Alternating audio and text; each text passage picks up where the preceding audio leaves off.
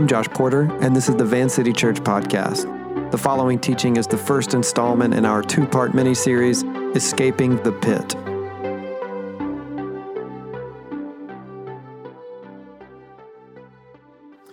Before comedian Dave Chappelle became as infamous as he is famous for his vocal critique of gender identity fundamentalism, he made headlines and bewildered the public for very different reasons a long time before that. In 2005, actually, Chappelle had abandoned his enormously popular Chappelle Show despite being offered some $50 million for a third season. No one understood why he would do such a thing. He's had a breakdown, the public said. That's the only way that we could conceive of that much money being left on the table. But then, more than a decade later, Chappelle described his decision to leave the show by relaying something that he had recalled from a nature documentary, of all things. And it had to do with trapping baboons. Apparently, baboons love salt. Go figure. So, to catch one simply digs a small hole and places within the small hole a handful of salt, a salt cube. The curious baboon pursues the salt, but realizes too late and to its dismay that though it can reach into the narrow opening with a flat, kind of narrowed hand, after seizing the salt with a clenched fist, it can't draw its hand back out of the narrow opening. The only way to get its hand back is to let go of the salt, and this is something the baboon is simply unwilling to do. And the trap is sprung, the baboon's put in a cage, and then whatever happens to a baboon after that, I don't know why people want to catch baboons. But the point is, in Chappelle's analogy, the salt trap for him was that $50 million paycheck, the artistic and moral compromises necessary to accept it. But for much of the world, releasing that salt was, at best, a strange decision. And at worst, it was incomprehensible, or it was irresponsible, or it was altogether foolish. It was $50 million. What does it mean to see the salt through the hole, salt that you can reach, and salt that you badly want, but then to just walk away? Open your Bibles to Matthew chapter 19. Here's the deal. In 2 weeks, we will begin our annual vision series, which, if you're new, it's just kind of a time to reevaluate who we are as a church, what we're doing as a church, and where we're going in the months ahead. But before we do that, before the vision series begins in 2 weeks, I wanted to take this Sunday and next Sunday to talk about something specific, something that we've been talking about every single Sunday, in small doses, and something that we've broached many times throughout our summer-long study of James, something that I feel has kind of been hovering in the periphery in small ways and needed some extra attention, and that thing is money. I know. If you're new to Van City, we've been having this honest conversation about the church's finances, the state of our giving. Kiana was just up here talking about it, our journey through the spiritual discipline of generosity, and the financial future of Van City Church. Sounds like a weird thing to talk about, I know, but be that as it may, it is what it is. Now, spoiler alert, Van City has absolutely no aspirations to try and make our pastors rich or pile up buckets of money or, to buy a big fountain shaped like Cam or something, despite his many, many requests at elder meetings for that very thing. At Van City, we are interested, quite frankly, in what it means to follow Jesus. It's an idea that we like to examine through the lens of apprenticeship. This is what Levi was touching on earlier. If you follow Jesus, the idea is that he is the master or the teacher, and you are the apprentice. You are training in his way of life. You are learning to see his way of seeing the world and to take up his mantle in the world. And like Levi said, the goal of every apprentice is threefold. To first be with Jesus. That's job number one. That's where it begins. And then eventually through that proximity, through time spent, you become like Jesus gradually over time. And then eventually become equipped and empowered to do the kinds of things that Jesus did. Opening the scriptures together is one way to be with Jesus, to sit under his teaching and to eye with careful detail his specific way of life. How else can we hope to become like him, let alone to do the kinds of things that he did if we don't know what he said, which is why week after week we open the scriptures together. Now, with that in mind, let's get to Matthew chapter 19. Would you guys stand with me as a gesture of reverence and respect for the reading of scripture? And let's read from Matthew 19, beginning with verse 16. The story goes that just then a man came up to Jesus and asked, "Teacher, what good thing must I do to get eternal life?" "Why do you ask me about what is good?" Jesus replied. "There's only one who's good. If you want to enter life, keep the commandments." "Which ones?" he inquired. Jesus replied, "Well, you shall not murder, shall not commit adultery, shall not steal, shall not give false testimony, honor your father and mother, love your neighbor as yourself." "All these I've kept," the young man said. What do I still lack?" And Jesus answered, "If you want to be perfect," or that word can be translated complete, mature, made whole, "go, sell all your possessions and give to the poor, and you will have treasure in heaven. Then come and follow me." When the young man heard this, he went away, sad, because he had great wealth. Then Jesus said to his disciples, "Truly I tell you, it is hard for someone who is rich to enter the kingdom of heaven. Again, I tell you, it's easier for a camel to go through the eye of a needle than for someone who is rich to enter the kingdom of God." When the disciples heard this, they were greatly astonished and asked, "Well, who then can be saved?" Jesus looked at them and said, "With man, this is impossible, but with God, all things are possible." These words are inspired by God. Thanks. Go ahead and take a seat. So in the story, a guy comes to Jesus with a question. Seems like a simple setup, but we think Matthew, the author of this biography of Jesus, he's actually up to something more. Notice that when this new character approaches Jesus, he refers to him as teacher. And that's fair. Jesus is and was a teacher. People called him that all the time. But at this point in Matthew's gospel, both the reader and Jesus' disciples, his inner group, they have realized that he's something more than just an ordinary teacher. He is God's long-awaited anointed king of Israel. He's the anointed one, the Messiah. He has come to usher in the kingdom that will never end. And it's Jesus' identity as more than, just an ordinary teacher that lends authority to his teaching. You can trust what he says because he's something more than just a teacher.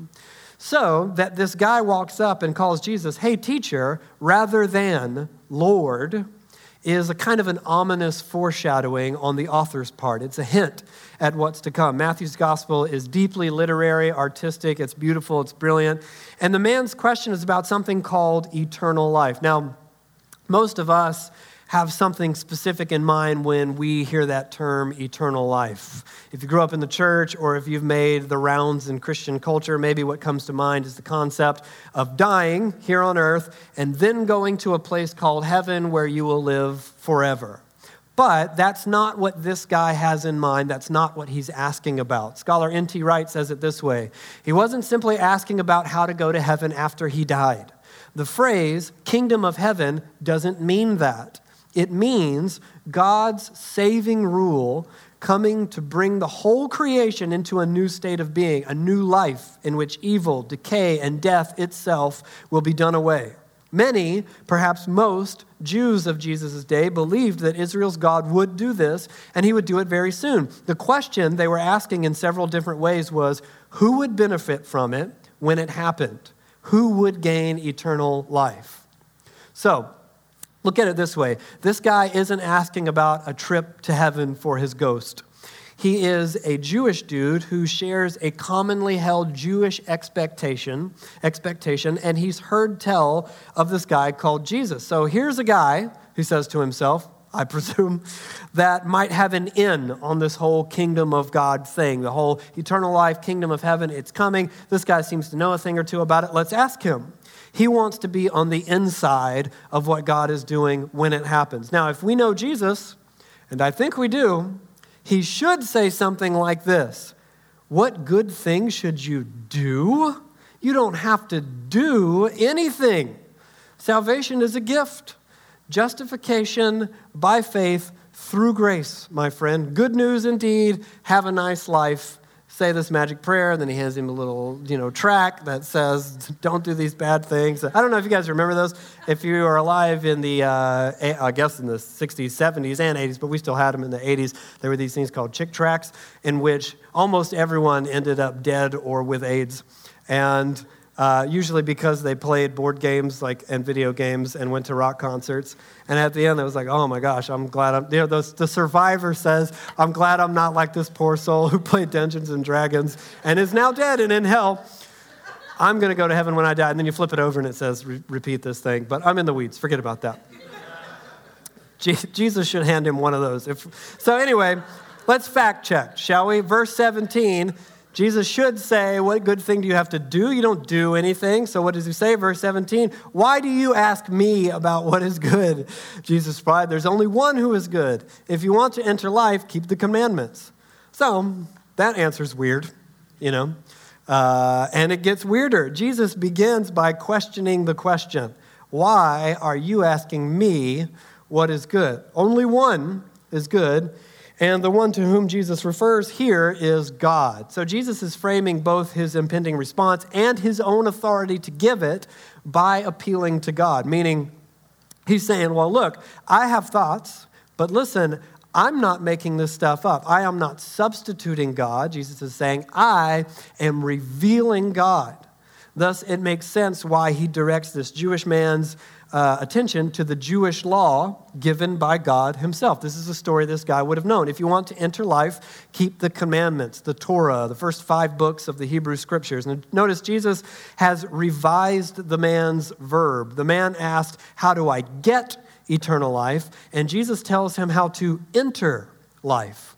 The man wants a transaction, which sounds pretty familiar. Today, many people think the exact same way. You say a prayer, you invite Jesus into your heart, it's nice and tidy, done. It's a transaction. You ask, he gives, and that's that. Be a good person, and God will bless you. Tit for tat. You hold up your end of the bargain, I'll hold up mine. It's transactional. But Jesus invites this guy into a process. If you want to enter, meaning it's an ongoing thing that lasts beyond just the beginning stages. One scholar I read this week said that, quote, Jesus transfers the man from a market to a road. And interestingly, Jesus' proposed method of entering life is to keep the commandments of all things. Now remember, Jesus' take on the Jewish law, it's not the truest revelation of God's heart or the truest revelation of God's will, meaning what God really wants. It's more like a corrective nanny designed to get sinful Israel back on track. So the metaphor I like is the one where God is a parent who wants his kids to enjoy playing outside with freedom and joy and safety, but they keep running into the road. You can't have that. It's very dangerous. They could die. So God says, listen, no one's listening to anything I'm saying. Every time I ask, you keep going in the road. So here's a fence, okay? Don't cross the fence. Don't go in the road. But then the kids immediately climbing over the fence. So God says, look, we're all going to the backyard, okay? No one can be trusted out here. We're going to the backyard. Now, neither the fence nor the backyard are what God really wanted in the first place, but they're important. They are corrective measures to stop sin and to steward right living so that the children can learn what it means to play with freedom and not die in the process. Now, God doesn't want his kids in the backyard or behind the fence forever. That wasn't the idea. But the backyard and the fence aren't inherently bad. They're actually good for their intended purposes at their intended time. Now, you and I are not first century Jews. I don't know if you guys knew that. It's not the first century anymore. We have the teachings of Jesus. We have the Sermon on the Mount. We have the clearer or clearest revelation of God's desire and Jesus' way of life. But for this guy, Jesus begins with the law. If you know the story, there's a lot of them. Some 600 plus, actually. So look at verse 18. The man says, which ones? It's a reasonable question. Just every single one of them, that's what it takes. And Jesus replies, you shall not murder, don't commit adultery, don't steal, don't give false testimony, honor your father and mother, love your neighbor as yourself. Jesus actually cites a handful of the 10 commandments, 6, 7, 8, 9, and 5, if you're counting. And interestingly, the commandments that Jesus highlights are the commandments that address human relationships rather than divine relationships.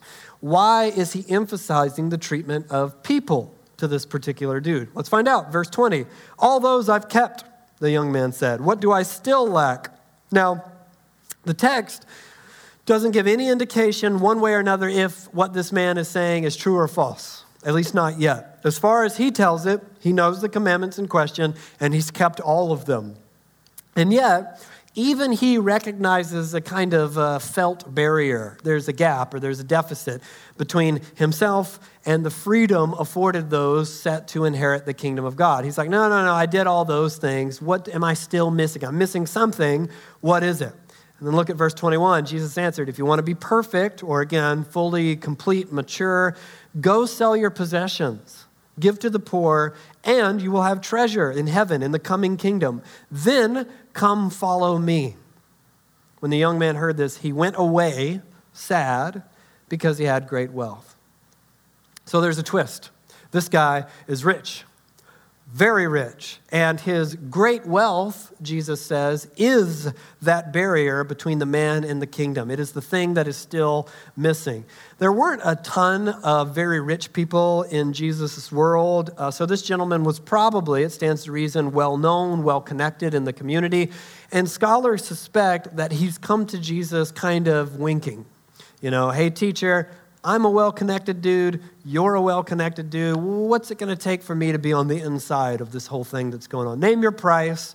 You know I can cover it. What's it going to take? Which is likely why Jesus does exactly that. He names a price. But the price, unfortunately, is everything. And it is to be paid not to Jesus, but to the poor. A price simply too high for this rich man to pay.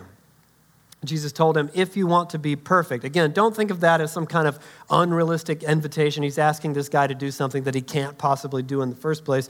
The Greek word that Jesus uses isn't exactly the way we use perfect. We hear perfect and we think without error of any kind. But the way Jesus uses it, again, is more like if you want to be brought into full maturity, if you want to take the next step into being complete and made whole, to being made like God, he wants this man to redistribute his wealth.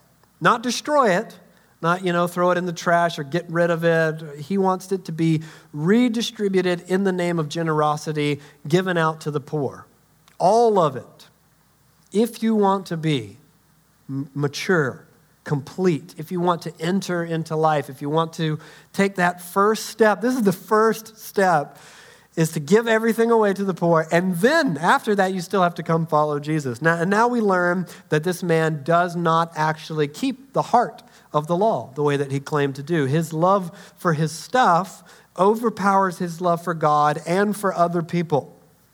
Jesus tells this rich guy that if he can somehow part with all of his money and possessions, if he can give it away to the poor, then he'll learn what it means to actually be rich. And this is not some kind of, prosperity equation like, hey, make a big donation so that God can give you even more money than you had before. Notice there's more than just the command to abandon his wealth. Jesus' final statement is, then, after you've done that, that's step number one, then come and follow me. And you guys know that's a lifelong process. Don't just give up all your money and stuff. Give up your entire way of life and then come follow me. This likely well-known, well-connected rich man is being invited to a wealthless life on the road with a poor, peasant, itinerant rabbi. And you can read that as Jesus' typical high ask, and it is.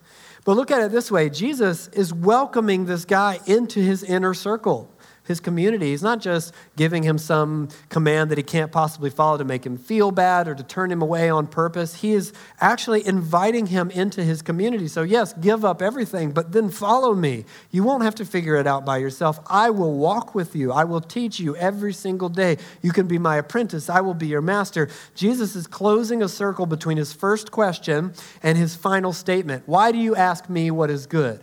Come follow me, and I will show you what is good. If you want to know the truth, if you want to see God, to know God, follow me, Jesus says. Not a transaction. It's not actually a moment at all. It is a lifelong learning, a process.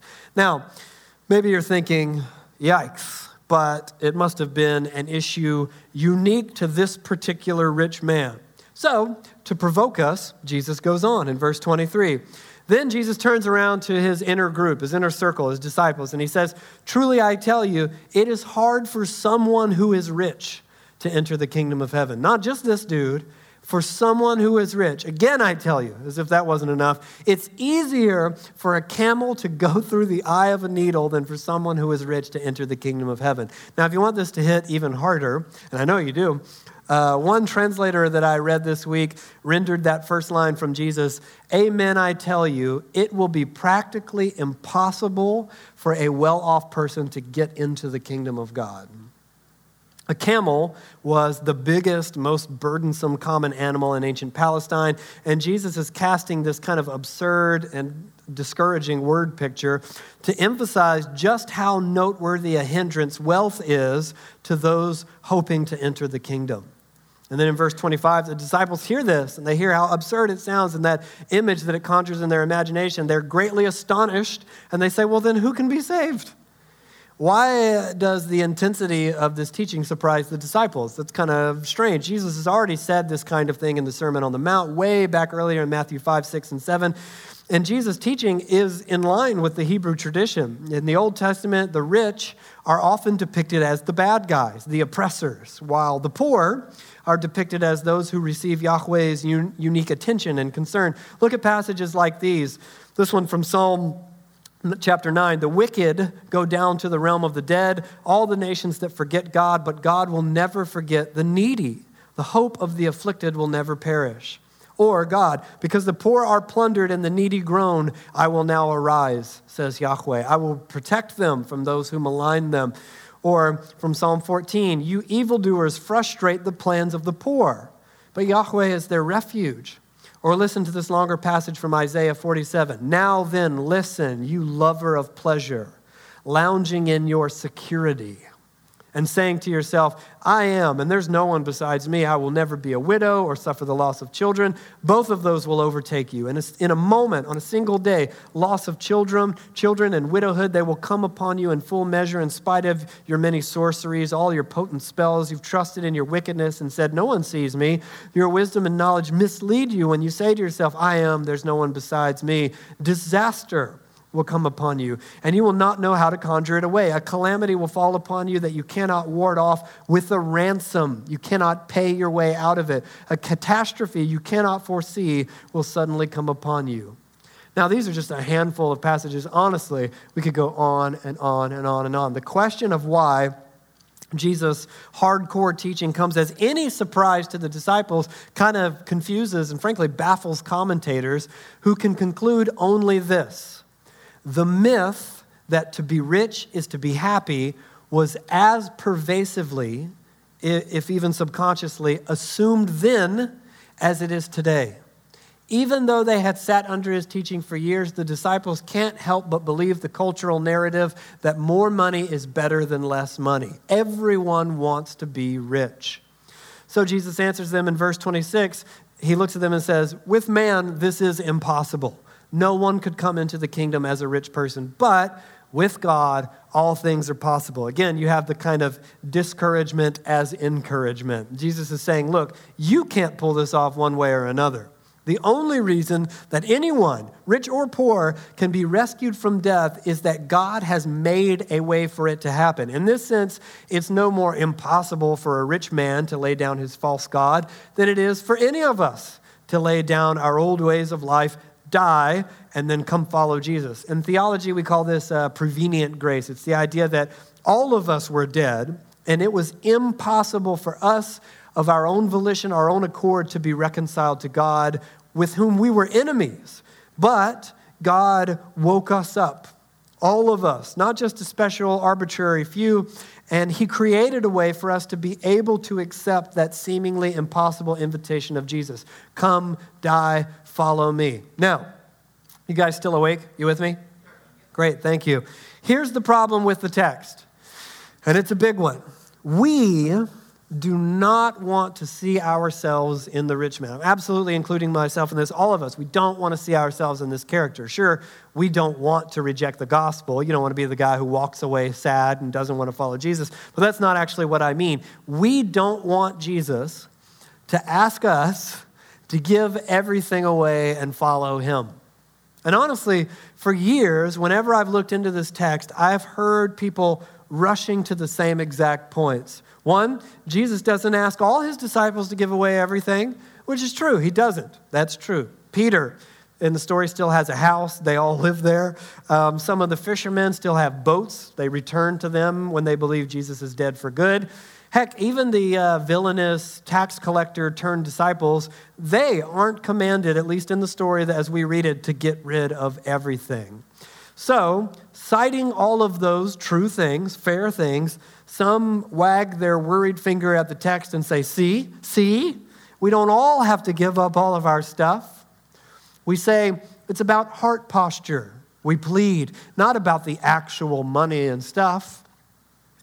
In his commentary on this passage, scholar R.T. France argues that these points are all absolutely relevant, but he goes on to say, there is, however, an undeniable element of self-justification in such exegesis of this passage by the wealthy, a category which in comparative terms includes almost all Western readers of the gospel.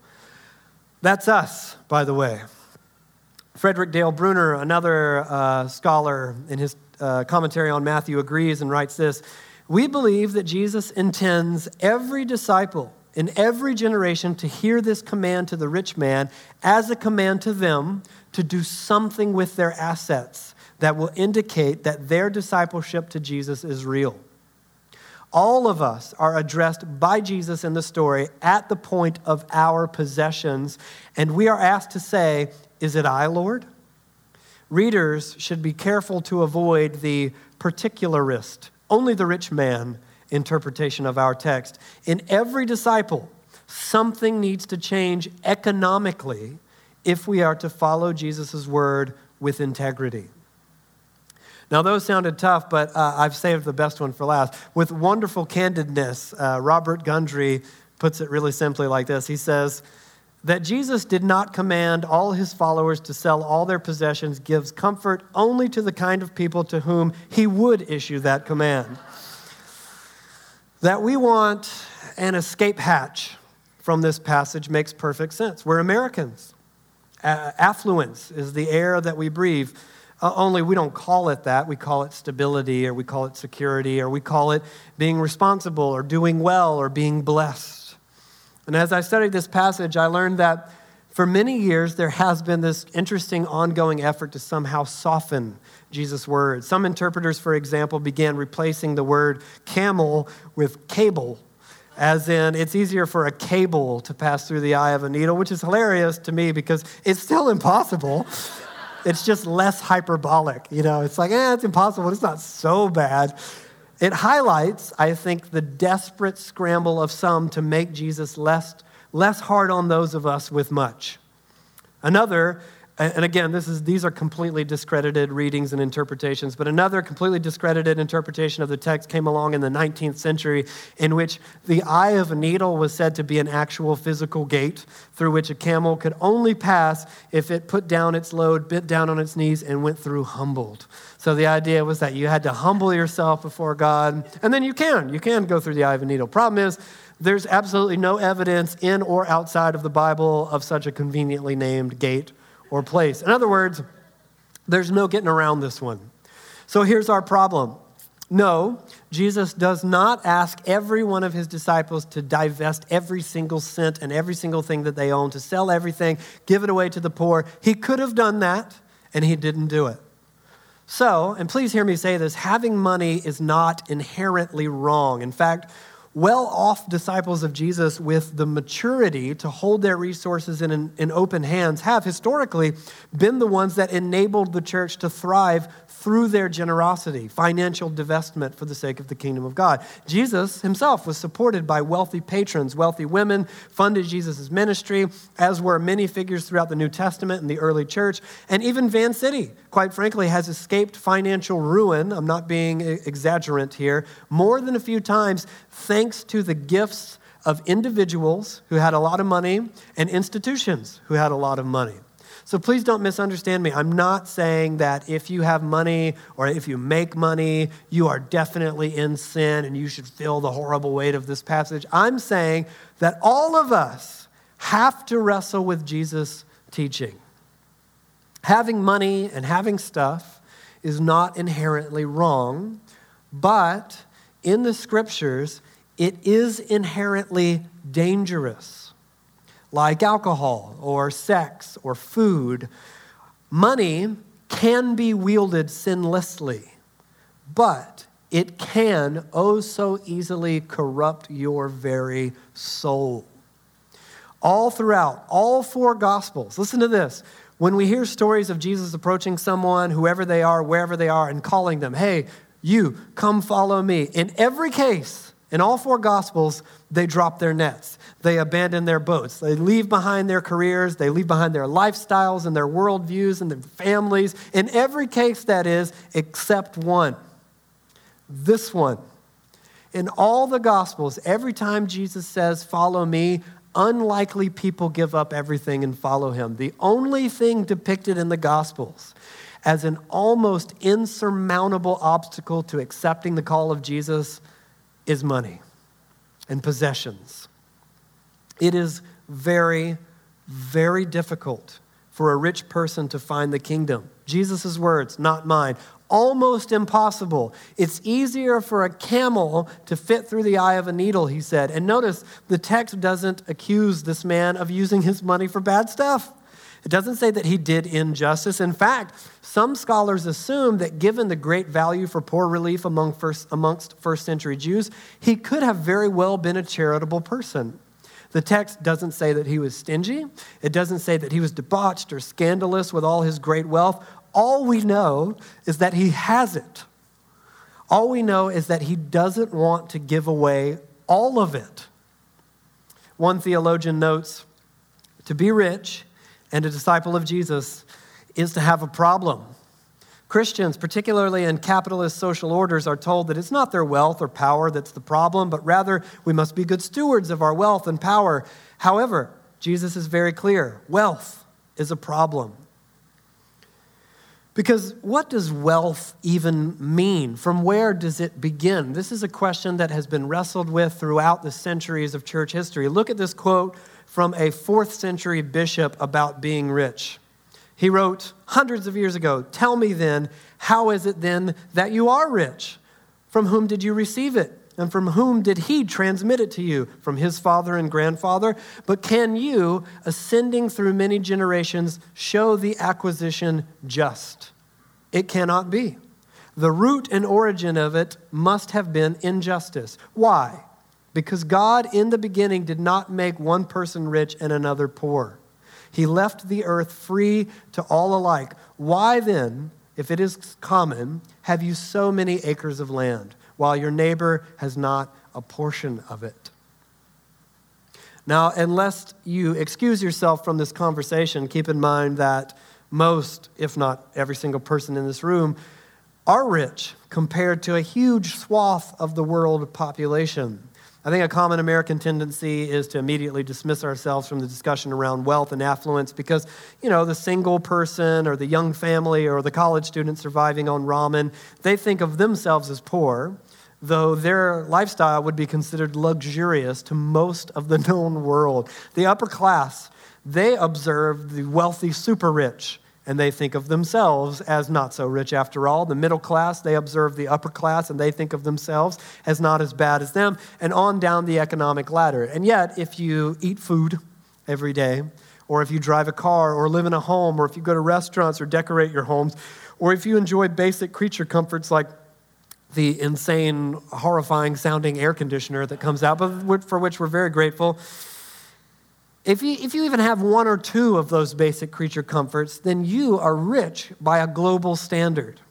Again, this from Frederick Dale Bruner. He writes, Jesus' word overpowers every other occupation and preoccupation, but money is so powerful that it alone can resist Jesus' word. This story is put in the gospel to warn us of the demonic power of money and of real estate. The man's problem, and ours, is not great wealth, which is true of only a few of us. It is many things, which is true of almost every one of us in the West. To quote Jesus, you cannot serve both God and money. And make no mistake, this passage is about money and possessions specifically, but it does speak to a deeper truth of that which keeps us from freedom. Hauerwas notes that our temptation is to think that Jesus' reply is intended to let us off the hook. Being rich is a problem, we may think, but God will take care of us, the rich, the way only God can. Yet, such a response fails to let the full weight of Jesus' observation about wealth have the effect it should. Jesus' reply challenges not only our wealth, but our very concept of salvation. To be saved means that our lives are no longer our own. Concern for wealth doesn't always manifest in lavish lifestyles and opulent households. It could be the fretful anxiousness with which you handle your money. It could be nervous penny pinching or hoarding a savings account that never gets distributed in the name of generosity. It could be big plans for financial safety and security under the guise of being a responsible adult. And don't get me wrong, being financially stable can be a very good thing. The problem is that the invitation of Jesus was not, come follow me and be financially stable. He actually invited his disciples to radical generosity. He calls us to let go of what we think is ours. N.T. Wright says, all right, says Jesus, this is the one that will complete your collection. Give everything away. In order to be complete, you must be empty. In order to have everything, you must have nothing. In order to be fully signed up to God's service, you must be signed off from everything else. Nearly everything about the context and culture in which you and I live stands to keep us blind to the way money can corrupt us. Everything about us is screaming the same old message. Money's good, more money is better. We don't owe anyone our money. It's our money. And the only pushback, it seems, is kind of socio-political activism or vitriol within corrupted systems of the world. So fight capitalism with socialism. No, fight socialism with capitalism. But the way of Jesus is never about how can there be more for me. It is always about how can I learn to give myself away even at great, great cost. The Western mind wants badly to simply drift in the warm, gentle current of its own financial imagination, but the disciple of Jesus has to maintain a deliberate, concentrated sobriety in the echo chamber of the lies that we're told, drag themselves up out of the lazy undertow and say, no, this is not the truth. King Jesus taught us to hold our money and our possessions with open hands. They don't belong to us. They belong to God. They are not to be exhausted on our own appetites only. Think back to just a couple of weeks ago, that line from James, when you ask, you do not receive because you ask with the wrong motives to get what you spend on your own pleasure. Money and resources, the stuff that we earn, the stuff that we so believe is truly and rightfully ours, in Jesus' kingdom economy is not to be prioritized for our pleasures or hoarded for our own perceived longevity. They are to be redistributed in the name of generosity to the poor, to those in need, for justice, for the kingdom, and for the church. And if this does not describe our approach to our income and our resources, whether you're young and single and poor, or if your bank account is padded and your income covers everything and more, if our default disposition to our money and our stuff is not kingdom of God, self-sacrificial generosity, then that reveals a gap in our apprenticeship to Jesus. That reveals a gap in our willingness to obey him. It does not mean that you can never spend your own money on stuff that you want. It's about learning that it's not yours in the first place. So yeah, you can do, I like to go to the movies. I go to the movies, no big deal. But the first thing on my mind as I follow Jesus has to be and continue to be, how can I be generous? How can I give more away than I keep for myself in the name of the kingdom of God? See, there's a reason that for centuries, the people of God have learned to practice routine, discipline, structured giving, regardless of their income, regardless of their season of life. To do so requires a routine surgical parting with a chunk of our finances. It's something that I believe is deeply beneficial for the soul. The idea is that where you have an income, relatively big or relatively small, the disciple of Jesus immediately divides from that income a self-sacrificial portion to go elsewhere. That is a spiritual discipline. It's not tipping. It's not throwing a random amount into a passing change purse on a Sunday every now and then. It's costly. It's deliberate. It's committed. It's thoughtful. Not a little off the top that you'll never miss one way or the other. Not an occasional donation to make yourself feel good, but consistent, self-sacrificial parting with excess for the sake of others and for the good of your own soul. Not everyone is being asked to part with every cent, but all of us are being asked to open the American death grip on our finances, however big or small they seem to us or anyone else. If you want to follow Jesus, it no longer belongs to you. You don't get autonomous control over your bank account or your body or your thoughts or your words. All of them are given over in loving submission to King Jesus. And that makes many of us feel like this rich man who went away sad, the camel that could not pass through the eye of a needle. Now, tonight, I do not want to abstract this passage to death and ask questions like, what are the things in your life that keep you from the kingdom? This text is specifically about money and possessions, about the willingness to leave behind that to which we feel entitled. Don't excuse yourself from the conversation. Even if you feel young and poor and strapped, just wait and hear me out. My humble invitation for you and for me is to sit before God's Spirit and ask, how does the way you keep and spend your money reveal your willingness to part with it for the sake of the kingdom, or else your unwillingness to do so? Does the idea of giving a regular, planned, self-sacrificial amount to the church make you feel uneasy? Does finding outlets to care for the poor financially sound far-fetched? Do you think, I'll do that kind of thing when I have more money, maybe then? Do you think, I'll get around to generosity at a different stage, at a different season of my life? And I know I've said this a million times, but believe me when I say, if you are not generous with little, you will not be generous with a lot. It is always easier to give away a little from a little than it will be to give away a lot from a lot. You start in whatever season of life and whatever stage of discipleship and allow the Spirit to grow you into maturity, or as Jesus said, to become perfect, complete, whole like God is. Does even treating someone to coffee make you want to squirm? If Jesus did tell you, think about this one. If Jesus did tell you point blank tonight in listening prayer, sell everything you have and give to the poor, what would you feel? I wouldn't feel great about it. Or what would you say? Can you imagine? What would you say? I know that that's a very uncomfortable question to ask. Believe me, it is for me too. But remember, Jesus does not provoke for the simple sake of making us sit in our discomfort and reveal how disobedient we are. He does this to bring us into life. He knows what is best for us. He knows what it means for us to be free. And quite frankly, we don't. Do you know people? Not so great all the time. Trust me about this.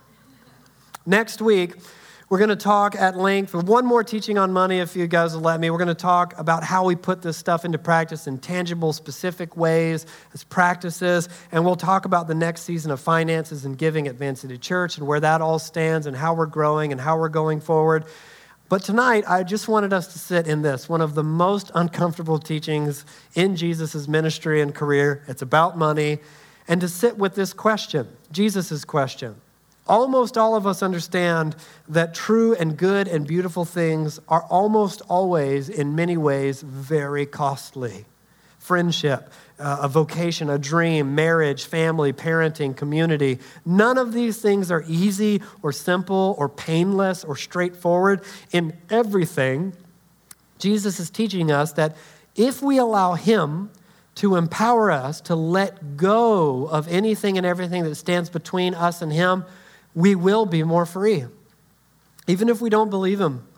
And money, he consistently taught, is often among the most powerful obstructions between us and him. Now, Jesus is not calling us to a monk-like, disciplined, miserable self-denial. He is teaching us self-denial as the door through which we access life to the fullest, what he called the life that is truly life.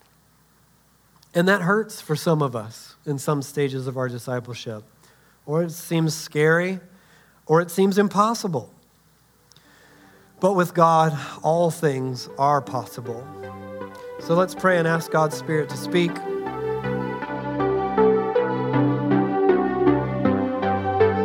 Thanks for listening to Van City.